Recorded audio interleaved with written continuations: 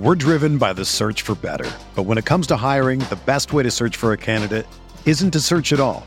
Don't search, match with Indeed. Indeed is your matching and hiring platform with over 350 million global monthly visitors, according to Indeed data, and a matching engine that helps you find quality candidates fast. Ditch the busy work. Use Indeed for scheduling, screening, and messaging so you can connect with candidates faster. Leveraging over 140 million qualifications and preferences every day, Indeed's matching engine is constantly learning from your preferences, so the more you use Indeed, the better it gets. Join more than 3.5 million businesses worldwide that use Indeed to hire great talent fast. And listeners of this show will get a $75 sponsored job credit to get your jobs more visibility at Indeed.com/Blue Wire. Just go to Indeed.com/Blue Wire right now and support our show by saying that you heard about Indeed on this podcast. That's Indeed.com/Blue Wire. Terms and conditions apply. Need to hire? You need Indeed. Another day is here, and you're ready for it. What to wear? Check. Breakfast, lunch, and dinner? Check. Planning for what's next and how to save for it? That's where Bank of America can help. For your financial to-dos, Bank of America has experts ready to help get you closer to your goals. Get started at one of our local financial centers or 24/7 in our mobile banking app.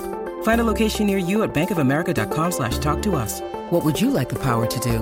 Mobile banking requires downloading the app and is only available for select devices. Message and data rates may apply. Bank of America N.A., member FDIC.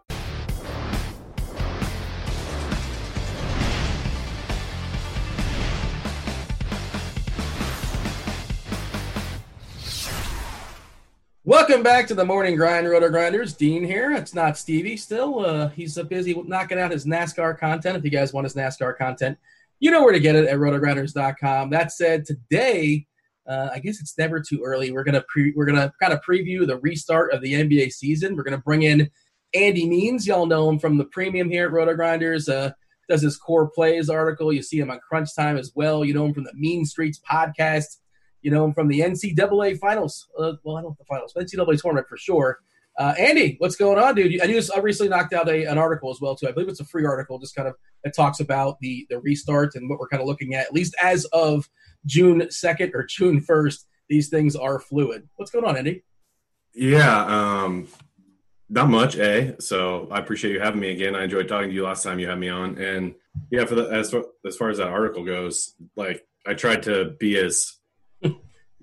as most important topics as possible. Like that's one of those things where there's so many moving parts and so many storylines and so many variables in the bubble that you could just go on and on about writing it. So I tried to at least hone in on what I thought was somewhat of the most important stuff. But yeah, I mean, as I'm sure you and I will talk about now, there's just so much drama and so many hypotheticals and so many variables that are going to go into this thing. It's going to make for good entertainment, and make for fun DFS, B.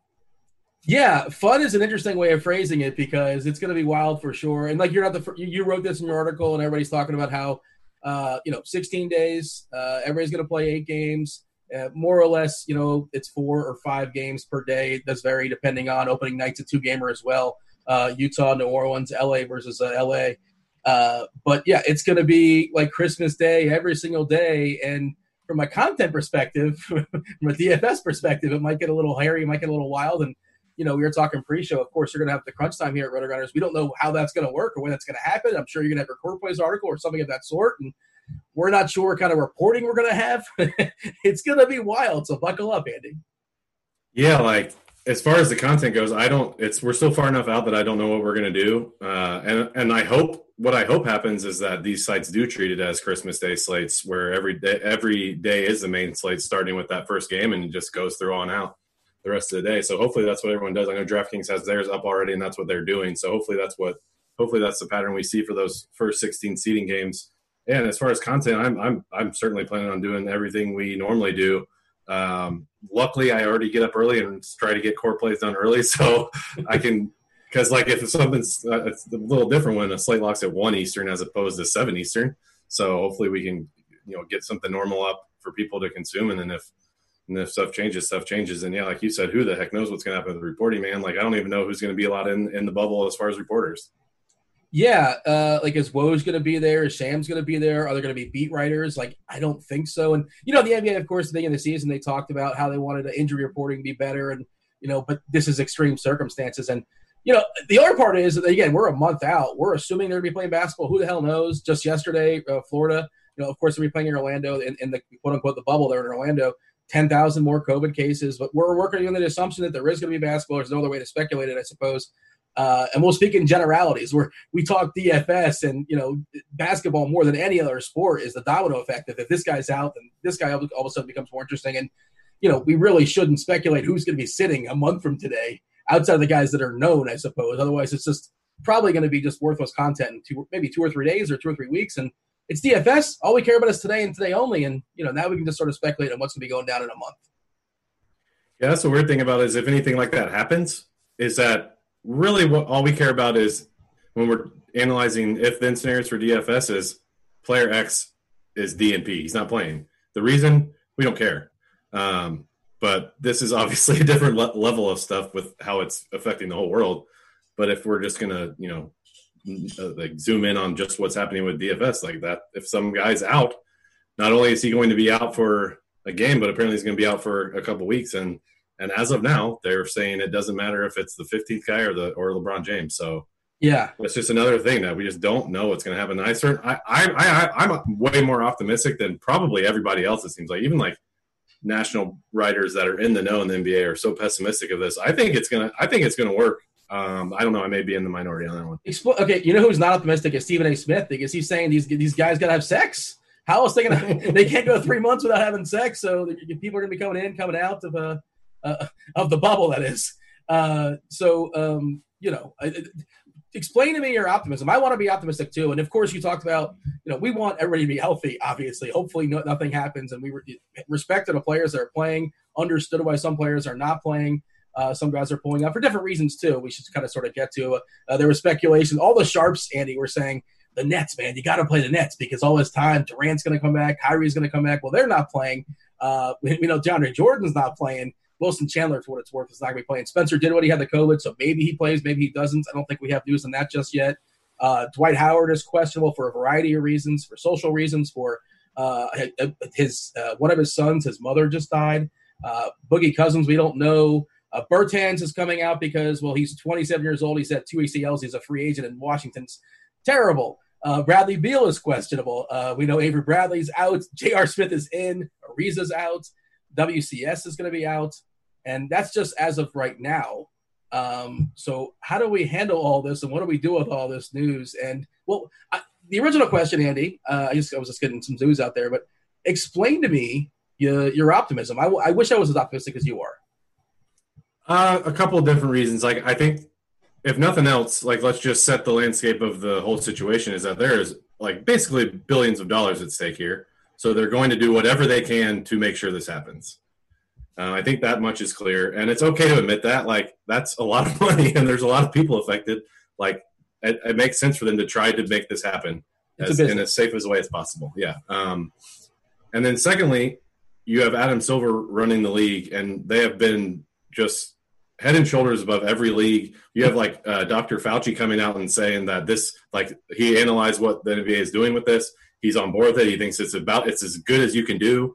So, like, I think you have to trust that they're exploring every single avenue and tying every loose end up and doing everything possible to make sure this is going to be good to go. And I guess, I mean, I have several other thoughts that probably won't come into my mind now while I'm answering this, but also, like, everyone's out there saying, oh, they got the snitch hotline of, like, telling on the other players who leave and all this stuff, and, like, these players aren't going to stay on the campus. Man, they have a lot of money at stake too. So they know, I trust that they know, have already been informed, if one guy screws this up in that bubble, it's going to affect the whole bubble. And so, like, I think for the most part, this is all we're also talking about the playoffs. These guys, I think they can hone in for a couple months.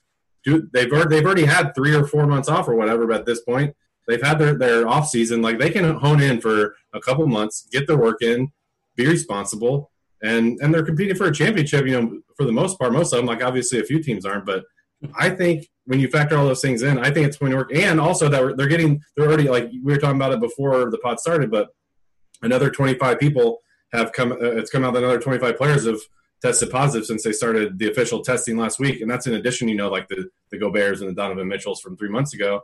So maybe that's a little bit of a rude awakening for some of these guys who didn't think it was that big of a deal, who didn't get it or were treating it lightly and ended up did get it. So I think the fact that all this is happening now is a good thing, because then when everyone goes into the bubble, maybe everyone's got their act together, and then you get the tests, everyone's negative at that point, and then if the bubble's not infiltrated, it should work. It just takes everyone doing their part.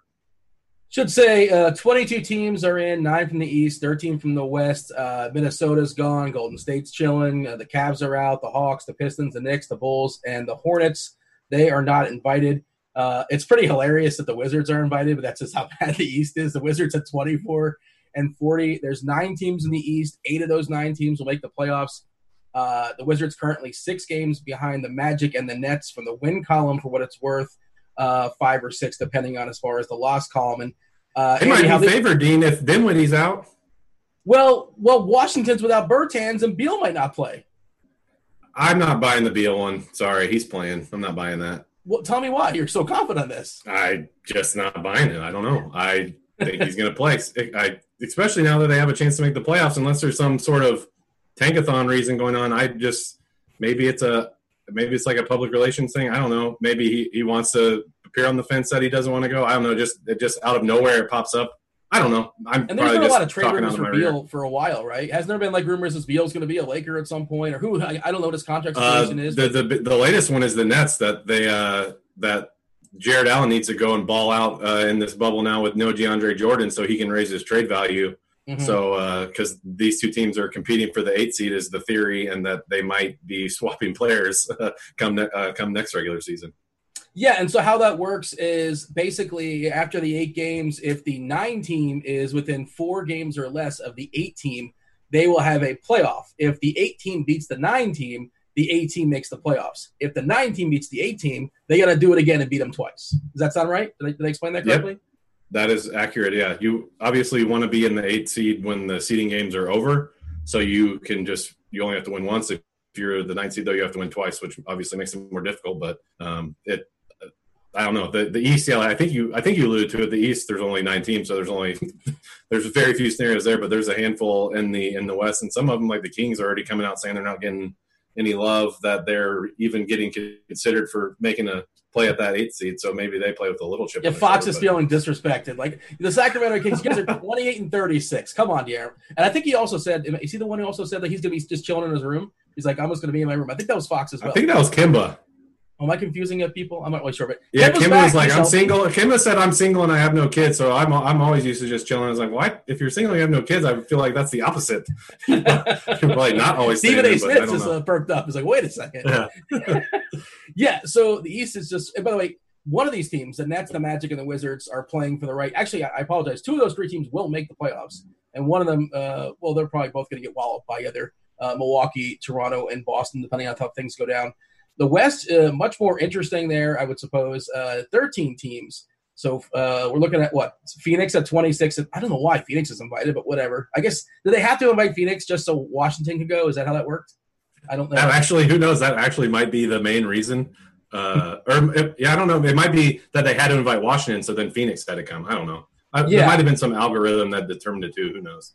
And nobody's respecting Phoenix. And for what it's worth, I saw Booker was, I think he was playing, was he with his dad and his brother or something like that? Is that correct? Did you read this about Booker? I think so, yeah. I just heard about that. I didn't read anything or see any clips about it though.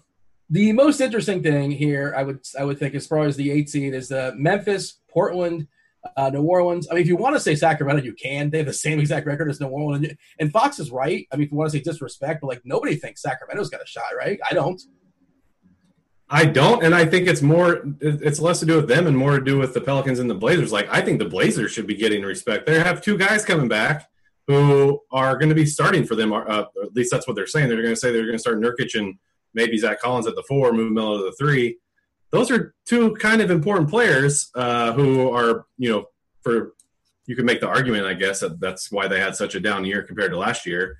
And I think they have as good a shot at the 8 seed as the Pelicans and the Grizzlies do. So if I'm the Blazers, I would feel they're getting the most amount of disrespect on anybody.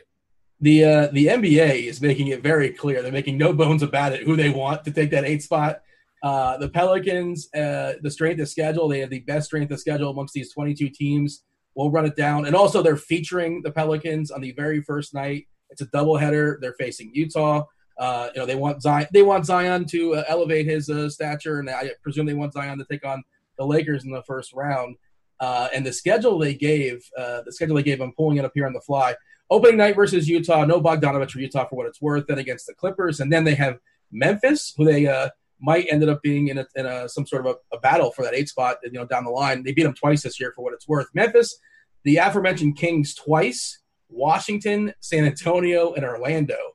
Now, to be fair, New Orleans did have I think one of the best, if not the best, strength of schedule, most favorable schedules when the actual real schedule was going down and the season was canceled. And your former teammate on your podcast, Reddick, was talking about those guys were excited. They thought they were going to beat it. They thought they were going to make it. So they believed then, and there's no reason not to believe now. Of course, they added Zion as well, and that New Orleans was well positioned to take down. And I think even the betting markets were saying, despite the fact that their record was below, they were going to close strong. The NBA wants New Orleans in there. Is New Orleans going to get in there? I think so. It's not as likely as everyone seems to think, I would say, just because they have 2 good teams that, at least from what we just talked about, 2 good teams that they're going to compete with that spot for. It's not nearly as a certainty as everyone thinks so. What I will say about the Zion thing is, if you recall, the Pelicans were also on opening night of the very beginning of the season in October, even though he had gotten hurt. Yeah. So the Zion thing's been a thing before the Pelicans were even threatening for an 8 seed or anything. Zion's already been a name before he even played an NBA game, to the point where they put him on freaking opening night. So that he's going to be a draw no matter what. And yeah, like you said about their schedule, I'm almost certain that the NBA even said this themselves, that they are trying their best to keep everyone's schedules as they were if we were just going to have the normal regular season. So the fact that they got the easiest remaining schedule shouldn't come as too much of a surprise. They should be given that right based on what the rest of their games were going to look like. So the conspiracy theorists are loving that one, but it shouldn't really surprise anybody. If you want to further the conspiracy, Memphis has the 5th hardest strength of schedule, and Portland has the 6th hardest strength of schedule for what it's worth. Well, that would add to it. I would have to. I can't speak on no. I don't know what I don't off the top of my head. I don't know what their schedules look like. This is according to something I found on Twitter, and I didn't do the math. I just presume this is correct, and I saw a couple people tweeting it out. So, and maybe they had hard schedules going down the stretch, like you said, like you alluded to. Like maybe that was the case. I can't tell you that, but it feels like. But again, it is only fair if they had a bunch of cupcakes down the stretch, and maybe they had the Bulls, and the Bulls are gone. Maybe they had the Hornets, and the Hornets are gone. So you got to give them whatever cupcakes are left standing, I suppose. So I think one of the most important things is going to be motivation, obviously. It's hard to sort of project it from now, but if you look at the standings, first of all, like you were talking about this in your article, and this is a great point, Milwaukee got screwed. Their home field there's no more home court, I guess I should be saying. Yeah, so Milwaukee, they're 7 games up on Toronto. It doesn't matter what they are versus the West. Who cares? I just think Giannis is going to be worthless from a DFS perspective in these 8 games. He's going to play 25, maybe 28 minutes. He might get rested a couple games. What is Milwaukee's motivation to play anybody? Yeah, so outside of getting in shape. I'm going to try to talk this one through, and it's going to sound like I'm just chasing my tail, because there's just so many ways this can go at certain forks in the road. So on the one hand, let's just treat this as if this was a normal regular season, and they have this huge lead going in to the end of the regular season. We see them they'll sit guys every now and then just completely out of games. Other games will still get their run in, but maybe a few minutes below normal. This is so different than what we're used to, that these guys just are – this is going to be what? At that point, what's that? Is that going to be 4.5 months by the time this starts? When they actually play a game to a real game? I think 4.5 months. Am I wrong on that? My math wrong?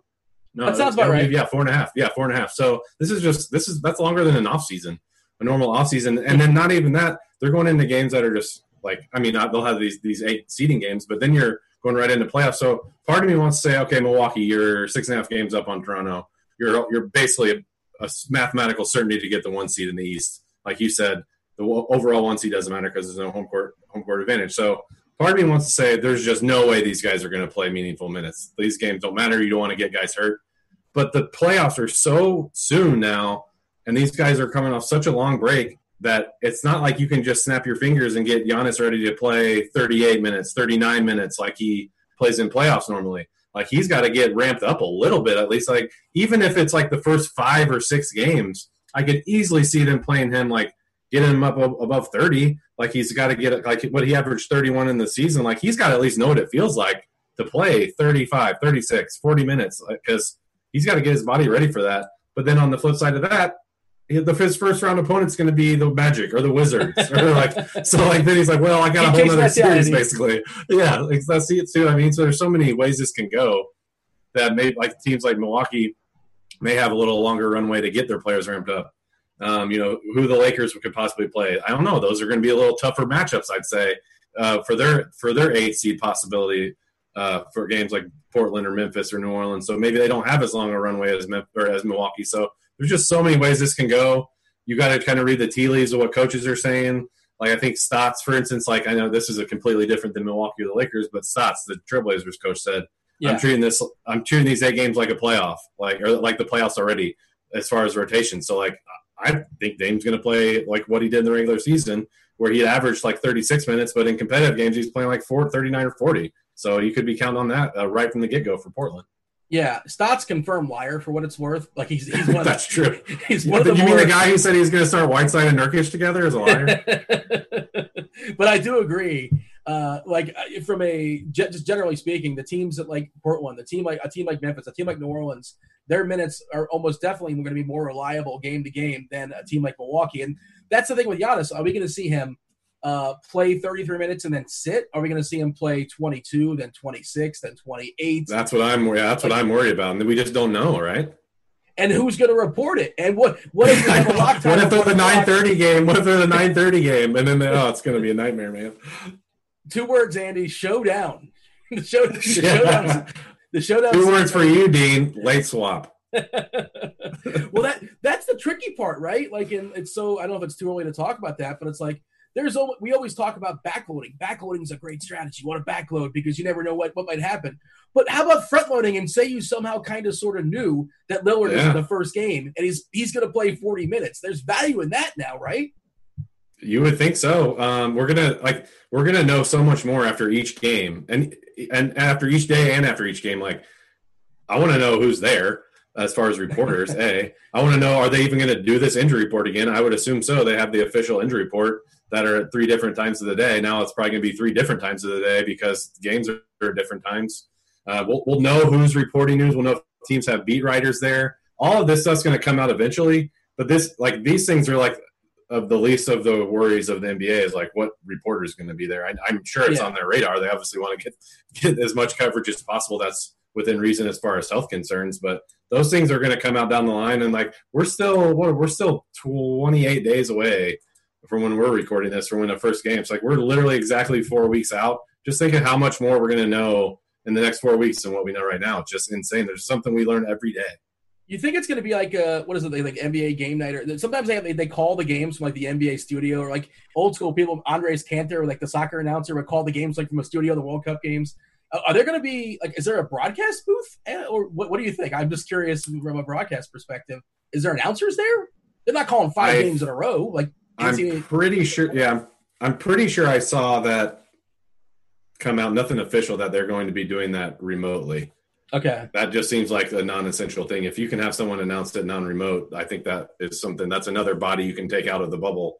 But man, then you would also, if that's the argument, then is a reporter necessary to be in the bubble? So yeah. But for what the thing I did see about the reporters is, and that this is also, I don't think this has been confirmed by the league or anything, but I think they're saying, Mr. Reporter, sir, or ma'am, if you want to go into the bubble, you have to stay in the bubble like the players. Because there's also like tiers to the amount of security, not security, but as far as the testing and like what level of, I quote it, for lack of a better word, health you have to go under. Like the players and everyone who's in contact with the players is obviously level 1, but then there's another layer behind that as far as maybe like, I don't know, probably league personnel, or then another tier below that as far as like Disney personnel, I think. So I don't know, maybe reporters can come in and out, but there was definitely an article I saw that if the reporters want to go, they have to plan on being bubbled like everyone else.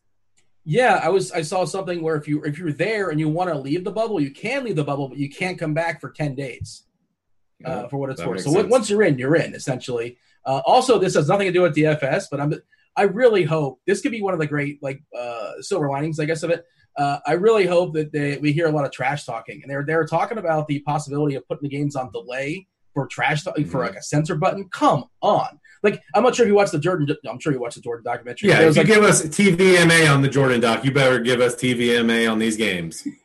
That'll be amazing, right? Like, and who's the guy you want to hear like talk trash the most? Like, who's like the guy you'd love to hear? Because there's not any noise going on. You're going to hear it, right? You're going to hear the sneakers. I have the answer to that. I don't know if that was a rhetorical question. I have the answer to that, and it's going to blow your mind. Is it Joe Ingles? Yes, it is Joe Ingles. Yes. He's like, everyone says he's like the most low-key, biggest trash talker out there, and he has an Australian accent. Like, I would be cracking up at everything he said. You can't got me, mate. Take this jumper in your eye, mate. That was the worst. Another strip on the Barbie over here. I'd like to hear LeBron, but I think Ingles is a great answer too. I'd love to hear LeBron out there. Speaking of LeBron and the Lakers, I believe I saw a note as far as their coach talking about they're going to be cautious. I can't remember exactly how they framed it. You probably saw this as well. And again, the Lakers are 5 games up on the Clippers in the win column, 6 games up in the loss column. LeBron, one of the older statesmen in the league. There's really no reason to push these guys. And LeBron earlier in the season talked about resting, and he said, like, look, I want to play every single game. I think he basically, I don't know how many games I've left. He also talk about the fans. And so, like, I want to be able to play because I feel bad for the one fan who shows up for the one game with me, and I'm not going to be there. And guess what? There's no fans there. Also, these games don't really matter for the Lakers. LeBron and Davis. And the other part is, of course, they're thinking 3 months from now. They're not thinking today as far as the 8-game stretch. They know that they're thinking about, the long game. We're going to see LeBron and Davis sit at least 1, if not 2 games. Like that's sort of my projection. Do you not think that as well? Yeah, I would think so. Man, that's a tough one too. Like, you said LeBron's like the elder statesman of the league, but is there anybody in this whole group of NBA players that you would expect to just come in more ready to play 38 minutes of NBA basketball than that dude? 100%. He's ready. That's like he's a superhuman. So yeah, I don't know. Like those are the kind of quotes I want to be looking out for, though. You're right. Like, hearing him say that puts my antennas up a little on them in general. So, like, if it's I guess they're on that first night. So, like, that 2-game slate at what is it, Pelicans, Jazz, Lakers, Clippers. Like, maybe I'm a little more interested in Clippers than Lakers. If you kind of get a read that maybe he wants to keep those AD and LeBron at, like, high 20s minutes or something. So, that's obviously speculation 4 weeks out. But that's stuff we're going to have to look for. I think these coaches are going to have to treat the first couple of games pretty seriously. I don't think they're going to, because they want to know what they have within their players. Like, they obviously are going to have 3 inter-squad games with teams that are in their hotels, so that'll give them a little bit of a look. But real game conditions, these games count. I think these coaches are going to want to know what they have. So at least the first couple of games, I think they're going to try to do normal rotations, try to get everybody back into the groove. And then as each game goes by, and to clarify, I don't think everyone's just going to come out and play normal minutes the first couple of games because they're not going to be ready. But I think as each game passes out of, what do we have, 88 games in the 16 seeding games, we're going to know something more. A record's going to change. A player's going to get hurt. A player's going to leave. Seeding's going to change. So we're just going to learn more with each game. So it's always going to be like kind of a sliding scale of this stuff. So but I guess I'll answer your ultimate question about the Lakers. That they are one I'm concerned about just because their coach kind of danced around it a little bit, and that's the information we have, and that's what we're looking for ultimately. Yeah, I feel good about D'Antoni. He sweeps the leg, man. He's up by 28 points in the fourth quarter with 3 minutes to go, and then finally he's like, I guess I'll take Harden out. And also Houston is jockeying for position. They're in the 6th spot right now. They're tied with OKC at 40-24. Denver's at 43-22. Theoretically, they can jump up to the 3. I don't know. Again, home court not being a thing doesn't make that as important, I suppose. But maybe you're thinking second round, third round matchups, things like that. Utah's ahead of them, and Utah lost Bogdanovich, and I feel like, of course, they're going to take a hit. Long story short, like I feel so much better about a guy like Harden than a guy like Giannis, who I referenced before. Yes. It's like, who knows game to game, but just a general thought. Like Harden's going to play his 38 minutes just because. And I feel like Mike D'Antoni just had the worst blowout possible come back to bite him. Like he was up 30. He's like, oh, we're good. I'm going to take my guys out here. I'm not going to play them in the fourth quarter. And then they had he gave up the greatest comeback in basketball history.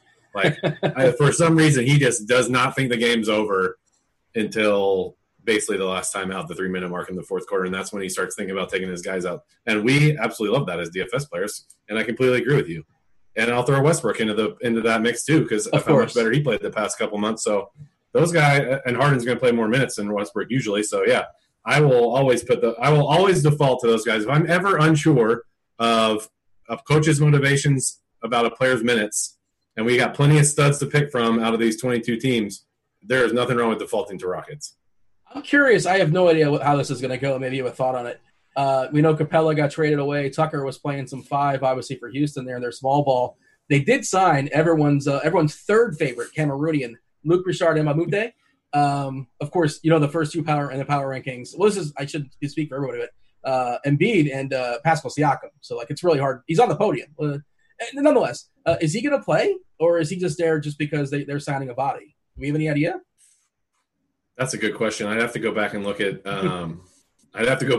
their roster, because I know they obviously not obviously, but they did wave. They have Tyson Chandler, but I don't think he's playing. Yeah, so they're down bodies, and they're just going to be playing small anyways. He might. I'd have to go back and look and see even when the last time he played meaningful minutes. So but actually that reminds me of something else. Not to skate around your question, which I just did very professionally, by the way. It was a gotcha question. Someone made a great point, and I don't remember who said it, but I could not agree more about the Portland Trailblazer the guys that we alluded to earlier, Zach Collins and Nurkic. It might have been Dame who said it, honestly, or McCollum might have said it, is that they're way less worried about them having rust or whatever coming back, because everyone else has the same thing. Everyone else has been off for all this time, and it's not like these guys are coming back in February after the rest of the league's been playing, 50 games or whatever. So these guys are, Nurkic is a little different case because he's been off for a lot longer, but these guys are the margin for error is a lot. The gap, I guess, the gap between them and the other players is much smaller than it normally would be in a normal scenario. I totally forgot that Nurkic was going to be coming. He had a broken leg or something. I think it was a broken leg. So at least it looked like that. It was his leg, I'm pretty sure. And he's a big dude, obviously.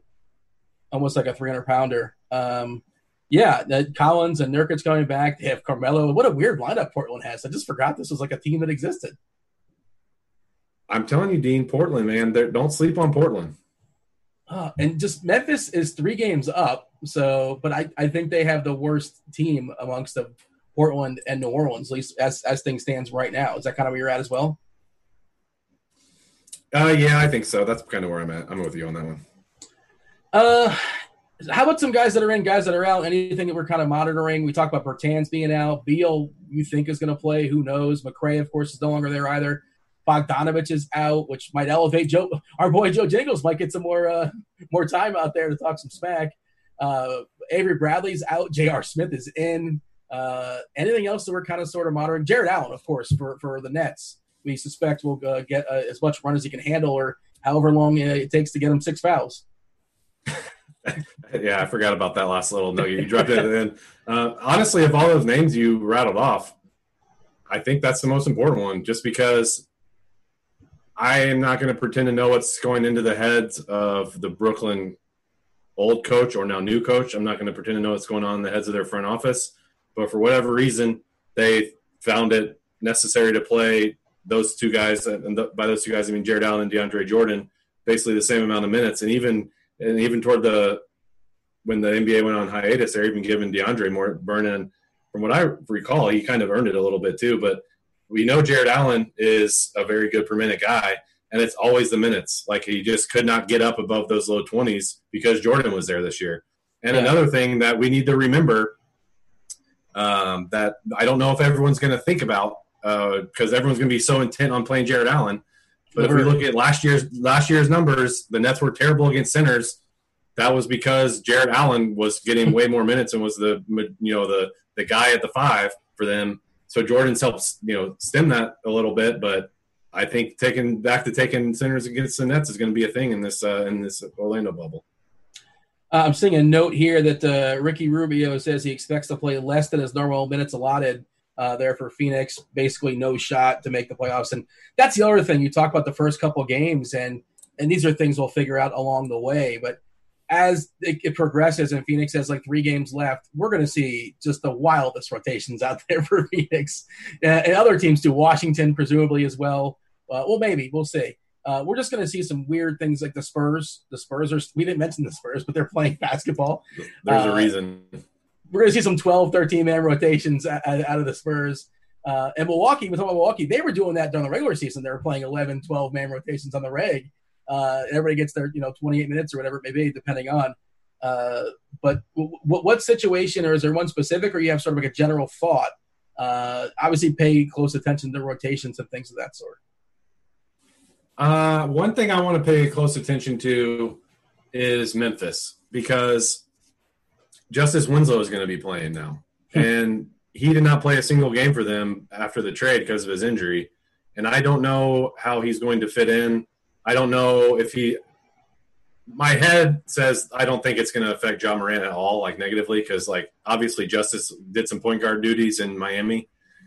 I don't think they'd be foolish to take the ball out of Ja's hands. So I don't think it's going to affect him. But how's it going to affect Jaren Jackson? How's it going to affect, Dylan Brooks minutes? He plays at 30s minutes or mid 30s minutes. So, and how's it going to take away from guys' usage and assist rates and rebound rates and stuff? So that's the one I really don't like, because it's hard to predict. So a lot of these situations, we're coming off 4.5 months of, we don't know what's going on, but they're the same roster, the same coaches, the same front office. We just stopped for 4.5 months. But with Memphis, they have a guy who's not played a single minute for them who's suddenly playing. Even with Portland, Nurkic played for them last year. So that's why the Memphis situation, if you can get that right, I think you can kind of, I guess I would say, get an edge over the field if you can get that right and stay away from popular ways that might come up if so-and-so is really underpriced and becomes chalky and he's 60%. And you're like, and you get the Memphis situation right. Maybe you could pass a bunch of the field that way. So that's the one I'm kind of going to be honing in on the first couple games. Yeah, if Dinwiddie doesn't go for Brooklyn, of course, all of a sudden LeVert will be really popular as well. And sure. I was listening to Gallagher's podcast, and he was talking about I think he was talking about Chiozza versus Tyler Johnson potentially getting some run, and the coach indicated that Tyler Johnson wasn't exactly there just yet. At least this is as of, and again, we're still a month away, and who knows how situations change, but maybe Chris Chiozza can be a guy if he's like a super cheapie and get some run. But there's some ifs there. There's a lot of ifs. And who really knows how things are going to go down. And, again, as the games progress, as we're at Game 7, Game 8, as teams are sort of locked in their spots. And, again, I think there is something to be said for no fans. So, you're not disappointing anybody by not playing certain stars. And I feel like that's going to have an effect on how who's sitting, who's resting in Game 7, Game 8, and things of that sort. Do you want to take a look at the odds as far as a Vegas perspective? Because it's really interesting as far as the team futures. The Lakers – I don't agree with this. I don't think the Lakers and the Clippers should be very far apart. The Lakers are currently plus 240. The Clippers are plus 333. The Bucks are plus 250. And the Clippers are a much deeper team than the Lakers. If the Lakers, you can make the argument if they lose LeBron or they lose Davis for multiple reasons, forget it. I think forget it. Maybe forget it. Most likely forget it just because the rest of their team is just not very good. The Clippers, in theory, could sustain if Paul George went down, I think. I don't know. I don't agree with that number. Maybe you're thinking differently than me, but the Lakers at plus 240 and the Clippers plus 333. I feel like that should be very close to the same. I agree with you, Dean. I like the Clippers better. I think the Lakers do not have, unless you're counting LeBron, I do not think the Lakers have guys that can match up with the Clippers' best players. And Avery Bradley's out. Sure, maybe Danny Green, but I think it's clear to everyone that he's kind of lost a step, at least as an individual defender. Yeah. So if you're putting LeBron on Kawhi or LeBron on Paul George, yeah, it's good. What's that going to do to him on the other end of the floor? So I agree with you. And your depth point makes a lot of sense too. So I'm trying not to get in the habit of making those kinds of predictions of if you're going to make bets, but it matters. So if you're getting better odds on the Clippers, I think I'm on board with you on that one. I kind of mentioned in my article, I don't think I really have a hard time believing that anyone else besides the Bucks, Clippers, or Lakers are going to win this thing unless shit gets weird. Like if in a regular simulation, that's just how it works. Like the best teams in basketball win 7-game series almost all the time, essentially. This ain't regular, right? There's a bunch of intangibles and a bunch of unknowns, and we can't pretend we don't know and embrace the unknown. And you can argue one of the teams that had the biggest benefactors, one of the bigger benefactors of this break was the 76ers. Who got Simmons back, and they're 28-1. And at the beginning of the season, I don't know what the odds are, and I'm sure it was better than 28-1 or lower than 28-1. And they've had a quote unquote disappointing regular season, but the regular season in basketball doesn't really matter a heck of a lot. Just stay healthy and kind of sort of peak at the end. And I don't know if Simmons has been working on his threes. I have no idea. In theory, I guess he can hit them, but he still just refuses to shoot for whatever reason. But if a team does beat Milwaukee, I mean, I guess Boston could. I don't think Miami can. It might be at 30-1 and Philadelphia at 28-1. That's ridiculous. Philadelphia has a distinctly better chance of winning the title, in my opinion. Than Miami's got no shot. Come on. Here's where this is another thing where I feel like I'm going to be chasing my tail because I believe the 76ers are you can easily make the case, and I probably would agree with whoever makes that case, that the Sixers have the best chance of knocking off Milwaukee.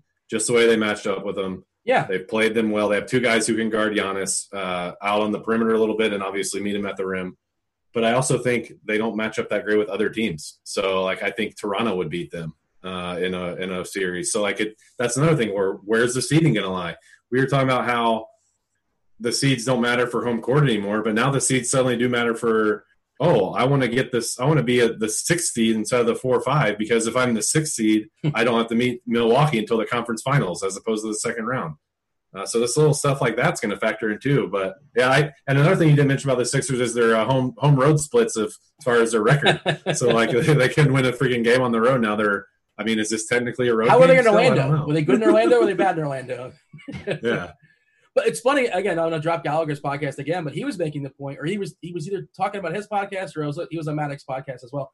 But he was saying there might be some, in its weird sort of simulation, there might be some advantage to playing the best teams early. Like, who knows what Milwaukee's going to be in round one? Like, they haven't got their legs just yet. They're still adjusting to new situations. Who knows what they're coming out of individually? Maybe there's an advantage if you're going to play them anyway. Why not play Milwaukee in round one? Maybe that's an advantage. We don't know, but it's just an interesting thought, I thought. I would try to avoid them as much as possible. That's my take. Well, if you keep winning, eventually you're going to run into them if you're in the East. Maybe not, though. Maybe someone else will beat them. I suppose. By the way, I just pulled this up on the fly. I didn't realize there was odds on this. You can DK Sportsbook has odds. This is interesting. This is surprising, actually, to me. For the 8th seed, who's going to win the 8th seed in the Western Conference, right? Memphis is the clear favorite here. Now, I don't know. I assume who's going to get the 8th seed. They're minus 143. A team to be the number 8 seed in the Western Conference. Memphis minus 143. New Orleans plus 300. Portland plus 400. What am I missing here?